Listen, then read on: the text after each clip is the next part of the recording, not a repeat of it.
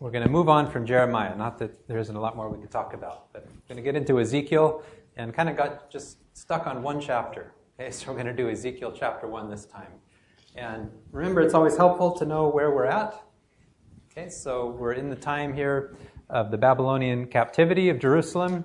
We started with Jeremiah, kind of told the whole story of what happened. We quoted Habakkuk as someone relevant here to this period of time. After we talk about Ezekiel, we'll talk about Daniel. Okay, so remember in these three invasions here, Ezekiel, that he writes from Babylon. Okay, so the book opens up on the 5th day of the 4th month of the 30th year. I, Ezekiel the priest, was living with the Jewish exiles by the Chebar River in Babylonia. It was the 5th year since King Jehoiachin had been taken into exile. So we just go back here. There's King Jehoiachin. So we're coming right up here to the very end for Jerusalem. Okay, so this was 593 BC. And I find it also kind of interesting that of these three people that we're going to talk about, Jeremiah, Ezekiel, and now Daniel, these were all young men at the time that God called them. Jeremiah, 19 or 20. Ezekiel here is 25. Daniel was young when he was taken out. So, these men were called at an early age and had a long ministry. So Ezekiel was 25, and most of Ezekiel is really easy to put together if you want to do something chronologically, because the chapters, of course, those are not inspired. Those are added much, much later, but the sections of Ezekiel often open up like this. On the 5th day, 4th month, 30th year, very specific. Okay, and so his last message here was written in 571 BC, so we've got 22 years worth of stories and things that Ezekiel contributed. Okay, I just found this comment here in a study Bible helpful. It's kind of a big picture of Ezekiel. That Ezekiel's purpose is to declare the holy character of God and to extol his glory. A phrase that comes up again and again in Ezekiel, which we will talk about here in a week or two, is God's holy name. Over and over in Ezekiel. And name, remember in the Bible, means so much more than just the person's name. Okay, it encompasses the person, the character. And so much of what Ezekiel talks about has to do directly with God's character. But also his message is much like that of John in the book of Revelation, full of imagery and symbolism. Okay, a lot of apocalyptic kind of writing. Okay, we get a sense of that here in the first chapter of Ezekiel. So I'm just going to read the first chapter of Ezekiel. And I challenge you just to try to build an image in your mind of what it is that Ezekiel is describing. Okay, it's kind of difficult, but try to imagine what he's talking about here. The sky opened, and I saw a vision of God. There in Babylonia, beside the Chebar River, I heard the Lord speak to me, and I felt his power. I looked up and saw a windstorm coming from the north. Lightning was flashing from a huge cloud, and the sky around it was glowing. Where the lightning was flashing, something shone like bronze. At the center of the storm, I saw what looked like 4 living creatures in human form, but each of them had 4 faces and 4 wings. Okay? Not too difficult so far, but here's where it becomes a challenge. Their legs were straight, and they had hoofs like those of a bull. They shone like polished bronze. In addition to their 4 faces and 4 wings, they each had 4 human hands, one under each wing. 2 wings of each creature were spread out so that the creatures formed a square, with their wing tips touching. When they moved as a group, without turning their bodies. Each living creature had 4 different faces, a human face in front, a lion's face at the right, a bull's face at the left, and an eagle's face at the back. 2 wings of each creature were raised, so they touched the tips of the wings of the creatures next to it, and their other 2 wings were folded against their bodies. Each creature faced in all 4 directions, and so the group could go wherever they wished without having to turn. Among the creatures, there was something that looked like a blazing torch, constantly moving. The fire would blaze up and shoot out flashes of lightning. The creatures themselves darted back and forth with the speed of lightning. As I was looking at the 4 creatures, I saw 4 wheels touching the ground, one beside each of them. All 4 wheels were alike. Each one shone like a precious stone, and each had another wheel intersecting it at right angles, so that the wheels could move in any of the 4 directions. The rims of the wheels were covered with eyes. Whenever the creatures moved, the wheels moved with them, and if the creatures rose up from the earth, so did the wheels.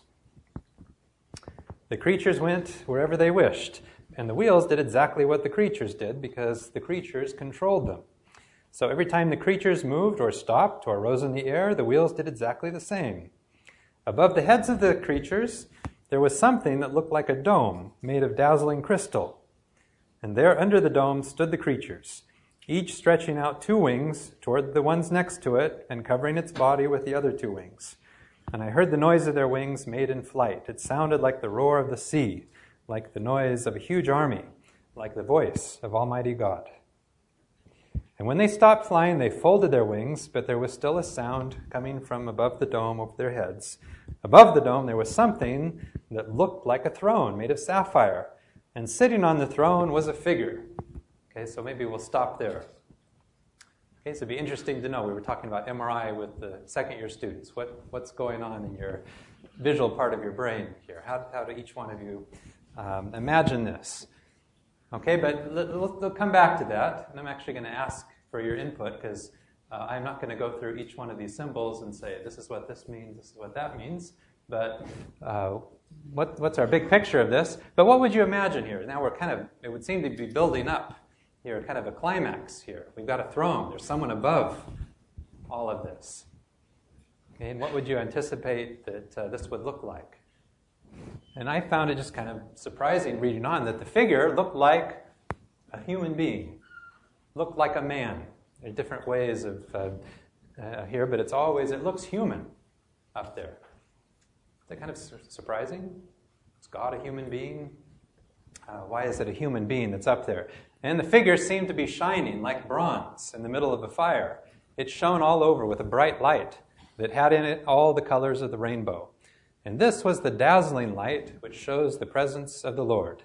And when I saw this, notice when he saw this, the individual up there, the rainbow, and all of this, when I saw this, I fell face downward on the ground, and then I heard a voice. And we'll read on a little bit from there in just a minute. But, what in the world are we supposed to get from this? If you miss the interpretation of Ezekiel 1, how much will be lost in life? What are we supposed to get out of this? So there are lots of different images. I could never really find a good picture here, but some people have tried to paint whatever it was that Ezekiel saw. So here's some questions that come to mind, and then maybe you can help here. Is this a literal depiction of heavenly realities? Okay, is this what God looks like? Are there actually individuals with 4 different faces and wheels within wheels? Is this reality? We'll get there. This is what we'll see someday. Is this symbolic of something? And if it's symbolic of what? Is this meant to convey a meaning to Ezekiel and to the people of that time? And if so, what meaning would you get out of this? Okay, and does it have a meaning for us? Don't want to go out on a limb on something like this, and it seems like maybe that's why a lot of people just have stayed away from this, being very specific. Well, I can tell you, again, Google is not the best way here to do theology, but I went through about 10 pages of Google just to see, what some individuals have written, and one of the most popular is that this is a UFO.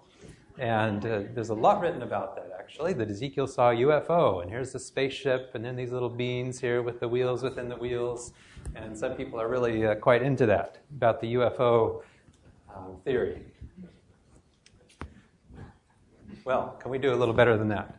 There are some others. I was just trying to find the pictures here last minute. Some people have gone through and taken every chapter of the Bible and put it in a spoke in the wheel and try to construct something. So there's lots of bizarre ways of doing this.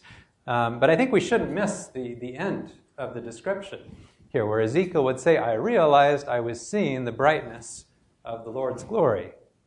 And how many times, just as we're reading that, did Ezekiel say, you know what, it sort of appeared like, had the appearance of, kind of looked like this?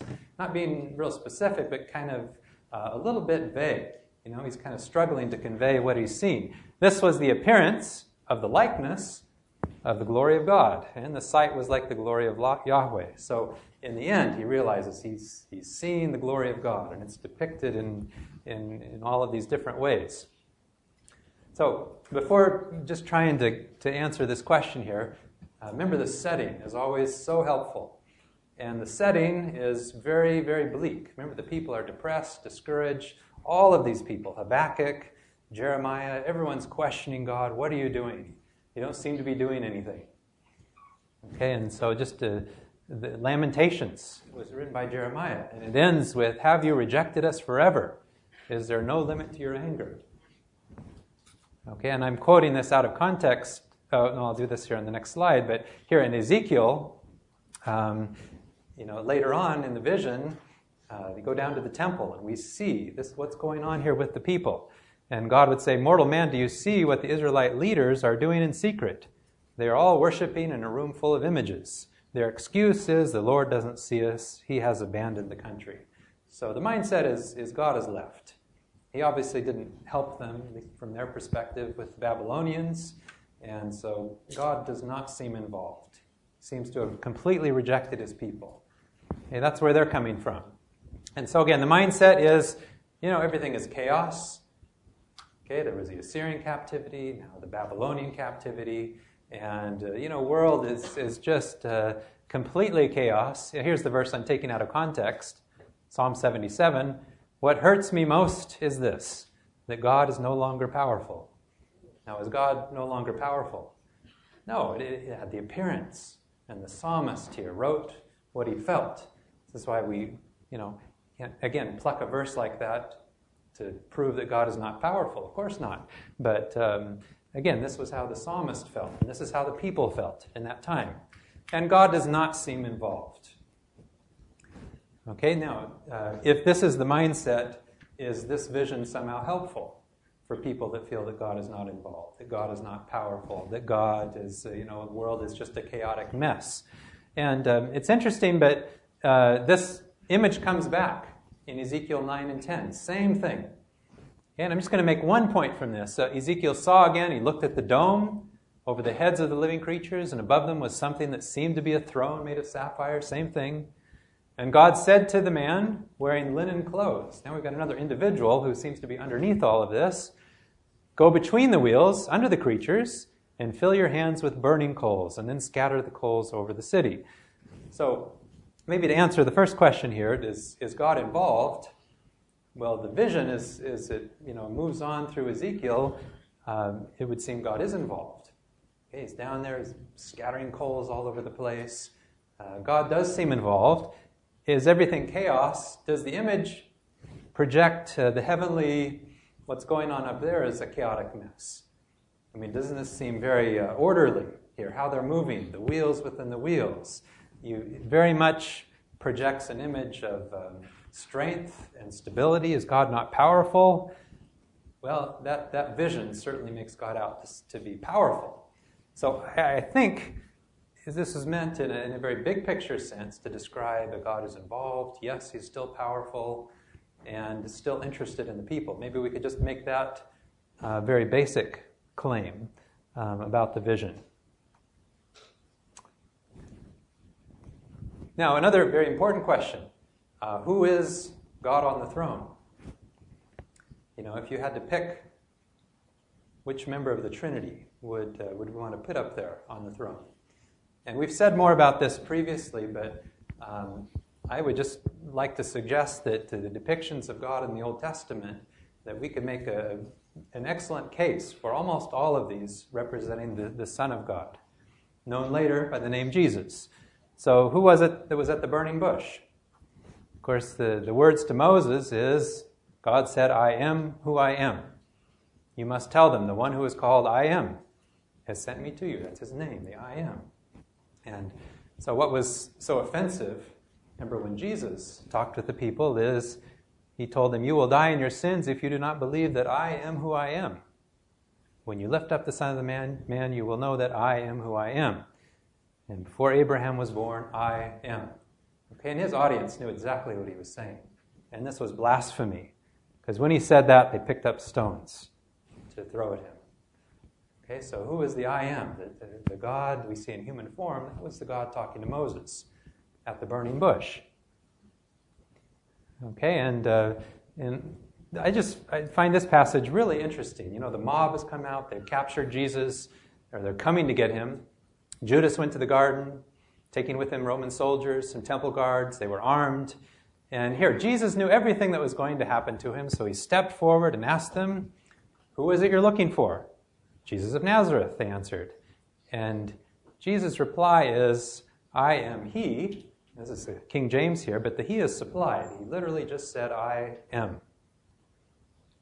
And Judas the traitor was standing there with them. And when Jesus said to them, "I am," they moved back and fell to the ground. Okay, his words were not just, "Yeah, I'm Jesus." More significant than that. I am. He literally declared himself to be the Son of God there in the garden, and they collapsed. Okay, and just one more here on this here. Paul, talking about the people wandering through the wilderness, said that those people, they drank from the spiritual rock that went with them, and that rock was Christ himself. So we've got to involve Jesus here in the entire Old Testament. Okay, so, and just, you know, the angel of the Lord, I mean, God's condescension here in the Old Testament I find pretty remarkable. The angel of the Lord came to Hagar, and what did she say? "I've seen God face to face." He wrestled with Jacob. What did Jacob say? "I've seen God face to face." Moses, Gideon, first it's the description, the angel of the Lord, and then you just read on to the story, and he's talking with God. Okay, so again, God's condescension here to be referred to as an angel of the Lord. So we shouldn't be surprised by this, because what is he in the New Testament? The man of Nazareth, the Son of Man, a place where can any good thing come from Nazareth? Okay, so he's sometimes depicted here as an angel, as a man, okay, but it's God all the way through. Okay, the one other small point before we get something meatier here, that Ezekiel's response to the vision is typical of what many people in the Bible, when they see the glory of God, how they react. Okay, he collapsed, and the voice said to him, "Mortal man, stand up. I want to talk to you." And while the voice was speaking, God's Spirit entered me and raised me to my feet, and so he encouraged Ezekiel. And it's the same kind of thing. And just real quickly on this, John in Revelation saw God in all of his glory. "When I saw him, I fell down at his feet like a dead man." And same thing, he placed his right hand on me and said, "Don't be afraid." I like that here when people encounter this and they're shocked and they collapse, that God right away is encouraging. Don't be afraid. And here he encouraged Ezekiel. And even more dramatic here is Daniel. Okay, he encountered God in his glory, and when that happened, I fell to the ground unconscious and lay there face downward. And then a hand took hold of me, raised me to my hands and knees. I was still trembling. And the angel said to me, "Daniel, God loves you. Stand up and listen carefully." So it's the same thing, that God's encouragement to people in this moment of panic. I just find that kind of neat. Okay, but now let's... I think if we're going to try to understand Ezekiel, if we're allowed to do this, I'd like to parallel this a little bit with the vision in John. I mean, no doubt, all of you, if you turn to your Bibles and you read Ezekiel chapter 1, and then you turn over to Revelation, if you have one with footnotes, you'll see lots and lots of links that go back and forth between Ezekiel and John. They're very much complementary. And I guess the question is, if you had to focus in on one part of Ezekiel's vision, what would you like to know more about? Would like an expansion of description of the wheels, the eyes, the darting torches, the living creatures? You want to know what the eagle's face is? What part would you want to focus in on? And John's vision is very clear. We've got to try to find the biggest lens I could here. He's going to focus in on God. Okay, so we did this a little bit when we talked about Isaiah, but this is an amazing vision here as well. So this is after the 7 churches, and then at this point I had another vision, and I saw an open door in heaven, and the voice that sounded like a trumpet, which I'd heard speaking to me before, said, "Come up here." And I put in yellow all of the things that we've read in Ezekiel that are also used in Revelation. And there in heaven was a throne. Okay, we had a throne in Ezekiel with someone sitting on it. and his face gleamed. Remember the vision in Ezekiel. This is a very bright being. Like such precious stones as jasper and carnelian, and all around the throne there was a rainbow. Same thing we saw in Ezekiel, the color of an emerald. Okay, in a circle around the throne were 24 other thrones, on which were seated 24 elders, dressed in white and wearing crowns of gold. From the throne came flashes of lightning. We had flashes of lightning in the Ezekiel vision, rumblings and peals of thunder. In front of the throne, 7 lighted torches were burning. Okay, we had torches in the Ezekiel vision as well, which are the 7 spirits of God. Here they're defined, the 7 spirits of God. Each one of the 4 living creatures had 6 wings. Well, they had 4 wings in Ezekiel. And now the wings are covered with eyes. Okay? The wheels were covered with eyes in Ezekiel. So there's some slight differences here, inside and out. And day and night they never stop singing, "Holy, holy, holy is the Lord Almighty, who was, who is, and who is to come." Okay, so I think this is, as we read on, we're going to try to use this to clarify something, if possible, in Ezekiel. So the 4 living creatures sing songs of glory and honor and thanks to the one who sits on the throne, who lives forever and ever. And when they do so, the 24 elders fall down before the one who sits on the throne and worship him who lives forever and ever. They throw their crowns down in front of the throne and say, "Our Lord and God, you are worthy to receive glory, honor, and power, for you created all things, and by your will they were given existence and life." Then I saw a scroll in the right hand of the one who's sitting on the throne. Okay, now this is entirely something new here. And there was writing on the inside and the outside of the scroll, and it was sealed with 7 seals. And I saw a strong angel who shouted with a loud voice, "Who is worthy to break the seals on this scroll and open it?" And one problem with reading the Bible is if you've read this 20 times, well, there's no surprise. You know that he's going to have a scroll and someone's going to ask who's worthy. But if we allow ourselves to be surprised and try to imagine we're reading this for the first time, we've got God in all of his glory described as sitting on the throne, and he's holding a scroll, and it seems very counterintuitive that someone would ask who is worthy to open it. If you were there, you'd almost blush. Well, God's worthy. He's holding it. Let him open it. Okay, so why would you even ask a question? Who is worthy to open the scroll? Okay, but it gets worse. No one in heaven, as God is holding the scroll, no one in heaven or on earth or under the earth was able to open the scroll and read it. And then I began to weep bitterly because no one was found worthy to open the scroll and read it, as God is holding the scroll. Okay, it's very unusual. Okay, but then, of course, something very dramatic happens. But one of the 24 elders said to me, "Stop weeping. Look, the Lion of the tribe of Judah, the heir to David's throne, has won the victory. He is worthy to open the scroll and its 7 seals." And then I saw a lamb that looked as if it had been slaughtered. But it was now standing between the throne and the 4 living beings and among the 24 elders. He stepped forward and took the scroll from the right hand of the one sitting on the throne. Now, what does that mean? I would say this Revelation is a symbolic book. It invites us to understand the meaning here, and Ezekiel is part of the basis for that. Does that mean that the Father got off the throne and was replaced by the Son? What is this actually describing here for us? And is the imagery here the lamb, as if it had been slaughtered? Is that just supposed to mean, it was talking about Jesus? Okay, or is there a very important meaning? A slaughtered lamb. This actually can be translated the violently slaughtered lamb.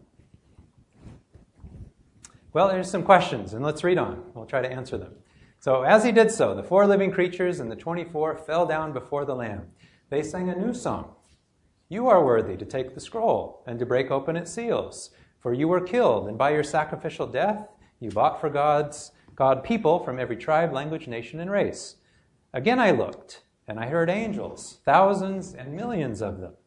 They stood around the throne, the 4 living creatures, and the elders, and sang in a loud voice, "The Lamb who was killed is worthy to receive power, wealth, wisdom, and strength, honor, glory, and praise."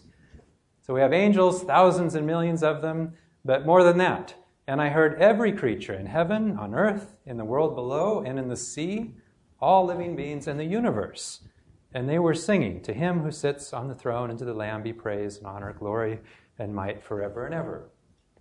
So I suggested this when we went through Isaiah. But I think, sure, we should spend some time here trying to understand as much as we can about these living creatures, the 24 elders. But perhaps what we're supposed to get out of this partly is we have this description of clearly an amplification of praise. Initially, we have God on the throne holding a scroll.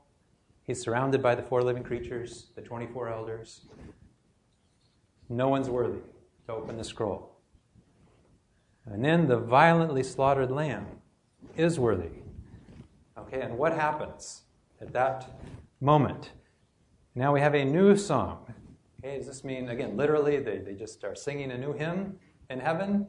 Or no, this is a new understanding. This is a new song. And now we have angels, millions of them praising God, and we have every living creature in the universe singing. So I would like to understand this as, yes, God in all of his glory, God is all-powerful, absolutely. But what is happening here is we have an understanding about who God is in the person of Jesus Christ, the violently slaughtered lamb. And that understanding about God is, as revealed by Jesus, it has a very profound effect. Okay, yes, God is all-powerful. But when we see that revelation of God's character, notice a new song. And now we have this incredible amplification in praise. So several people have struggled, I think, a little bit more with this vision in Revelation. Here's a book by Eugene Boring, and he said the act of the scroll being handed to the slaughtered lamb does not mean that the throne of the universe is occupied by 2 persons. Okay, but that God, the ruler of the universe, has functionally defined his rule with his act in Jesus. Revelation's Christology, like New Testament Christology, generally is not a response to the question, who is Jesus, but who is God? Jesus does not replace God here or anywhere else in Revelation. God rules, but he has definitively manifested his rule in Jesus, who turned out not to be the lion who devoured our enemies, but the lamb who was slain. Okay, and a couple of other quotes that I like here. Anthony Henson, "Christ and the saints conquer by dying, Satan and the powers of evil by physical force." So the image of the slaughtered lamb here, it's not just an identification. We are now talking about Jesus. It is the means and the methods here that God has used. Self-sacrificial love rather than physically conquering. And finally, this one, I love this quote. "Omnipotence is not to be understood as the power of unlimited coercion, but as the power of infinite persuasion, the invincible power of self-negating, self-sacrificial love." Is it powerful? I mean, we see it in the vision, in Revelation, don't we? This kind of power, that the effect that had, amplified throughout the universe, much greater than any physical force or power. Okay, and then finally one more here by Elton Trueblood, that the historic Christian doctrine of the divinity of Christ does not simply mean that Jesus is like God. It is far more radical than that. It means that God is like Jesus. Okay, so I think here, if we come back here to Ezekiel, I said in the beginning that Ezekiel talks so much about God's holy name, his character. And we might say, well, was that ever in question? Yes, it was in question. How clear was God's character during the time of Ezekiel? It was not clear.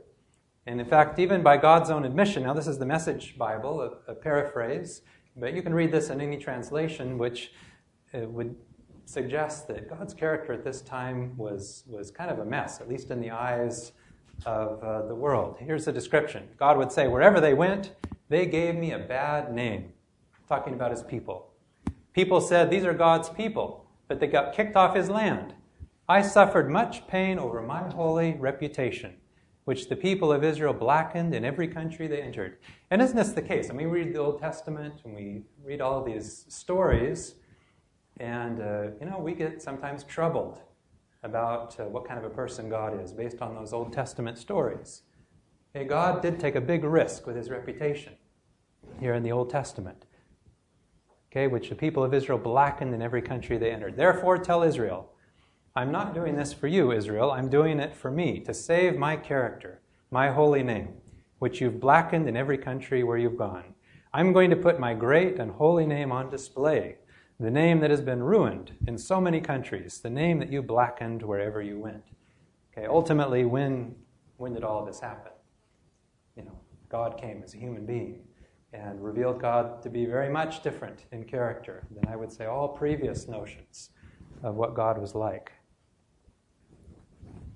So what can we say about the one on the throne? Here in Ezekiel, I think it did meet a need in that time. And the need in that time is God doesn't seem involved. God reveals himself to be involved in Ezekiel. God doesn't seem powerful. That vision reveals a God of power. And if your thought was, it's all just chaos from here, the vision reveals a God who's still powerful, still on the throne, the wheels within the wheels and all of that would reinforce some stability. But if we allow the book of Revelation here to, add meaning to all of this, is God still involved? Well, again, in Jesus, the slaughtered lamb, we see God involved to an ultimate degree. Okay, not just powerful off on a distant throne, but again, getting in the mix. We see, is God powerful? Yes, God is all powerful, but his ultimate power is his self-sacrificial love. And is our world merely chaos? Well, Revelation is more nuanced here. Yes, our world is chaotic. Okay, God doesn't promise to fix everything here on this planet. In fact, it seems to suggest in Revelation, it's going to get worse before it gets better.